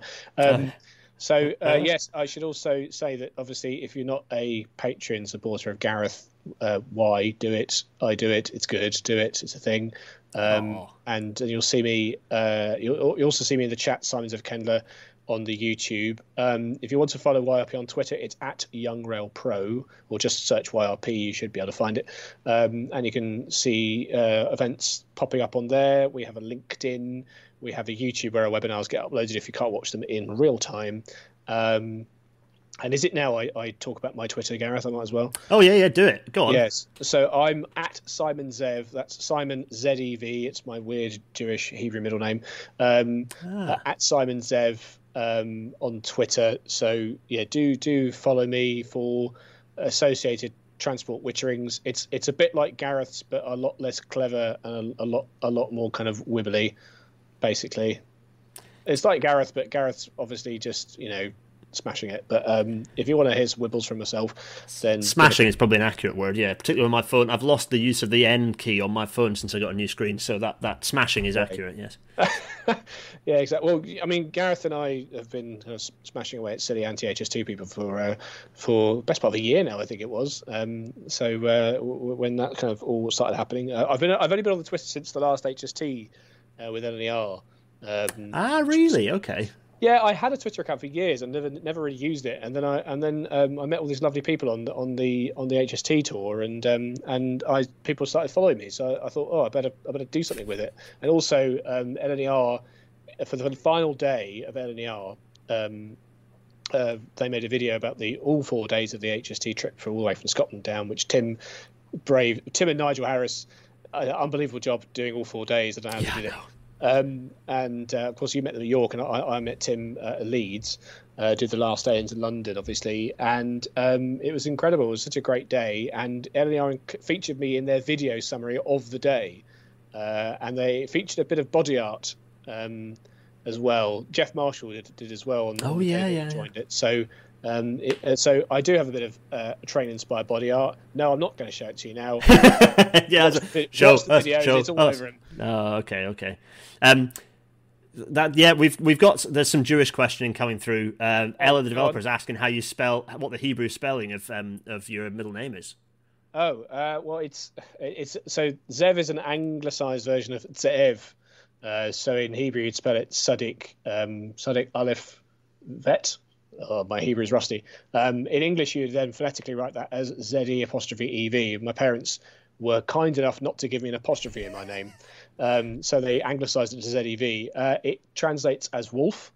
I am named after my great-grandfather, who was born in Romania, and he was born Lupu, which comes from Romanian is this weird Slavic Latin mix-up. So Lupus, as in wolf. Exactly right.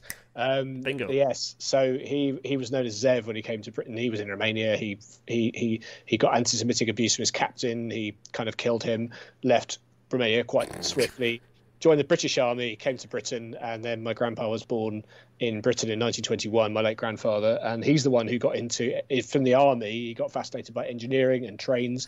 And when my dad was born, not far from where I am right now, there were these N7 tank engines with these old Gresley coaches, and my dad would get very excited when he saw them. And back in the day, in the 50s, when my grandpa used to work on Saturdays, because there used to be it was like a 6-day work week back in the factories, my dad would be dropped off by my grandpa at Bethnal Green or Finsbury Park or Hornsey stations, ask the staff just to look after him and give him a sandwich, and that was it. He was just left there, 6-year-old kids station, Gresley A4s and A1s and all sorts of things. That sounds ideal. And that passed on to me, so that's where the bug comes from. Well, crikey, that's good, mate. Good grief. There is a story, everyone. Crikey, I didn't expect that. This ultimate natter content here. This is great. For the people who've dipped off towards the end, because a few people have dipped off because they've seen the podcast thing. They've missed out on serious Easter eggs. In any case, we must press on towards the finale, which is, firstly, I'm talking about gadget bans in the latest issue of Rail magazine. Here's Rail magazine. There are railway cuts inevitable if funding, blah, blah. It's a very good issue. I'd recommend it. But I'm at the back. What am I moaning about? I'm moaning about the blinking Cambridge Autonomous Metro, which is a piece of junk. It's a stupid idea. There's my article. I'm keeping it small face so you can't just pause the video and read it off the thing. There it is. You should pick up a copy of Rail and have a read.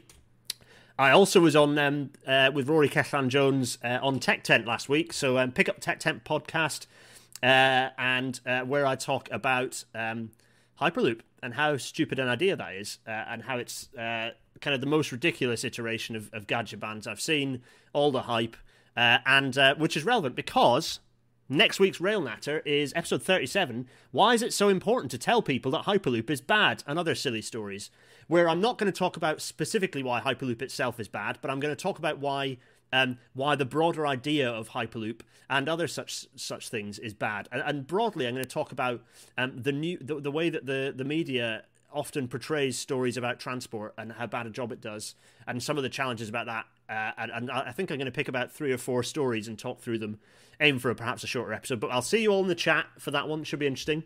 And it only really remains to say to really bid a farewell to our guest, Simon. It's been an absolute pleasure. It's been great. We finally had our pub chat, although I was only drinking tea and I finished it like an hour ago. So next time. Never mind. And your wine's still going, I hope. In any case, everyone who's in the chat, thank you so much. Simon, your wine is finished, which is a calamity, so we'll finish this off and you can go and grab some. My belly's been rumbling, so I'm going to go and have some dinner. And I will. It's been a pleasure. I will see everyone. It made both of us to say cheerio, really. Cheerio. Thanks, Simon. Bye. Cheerio.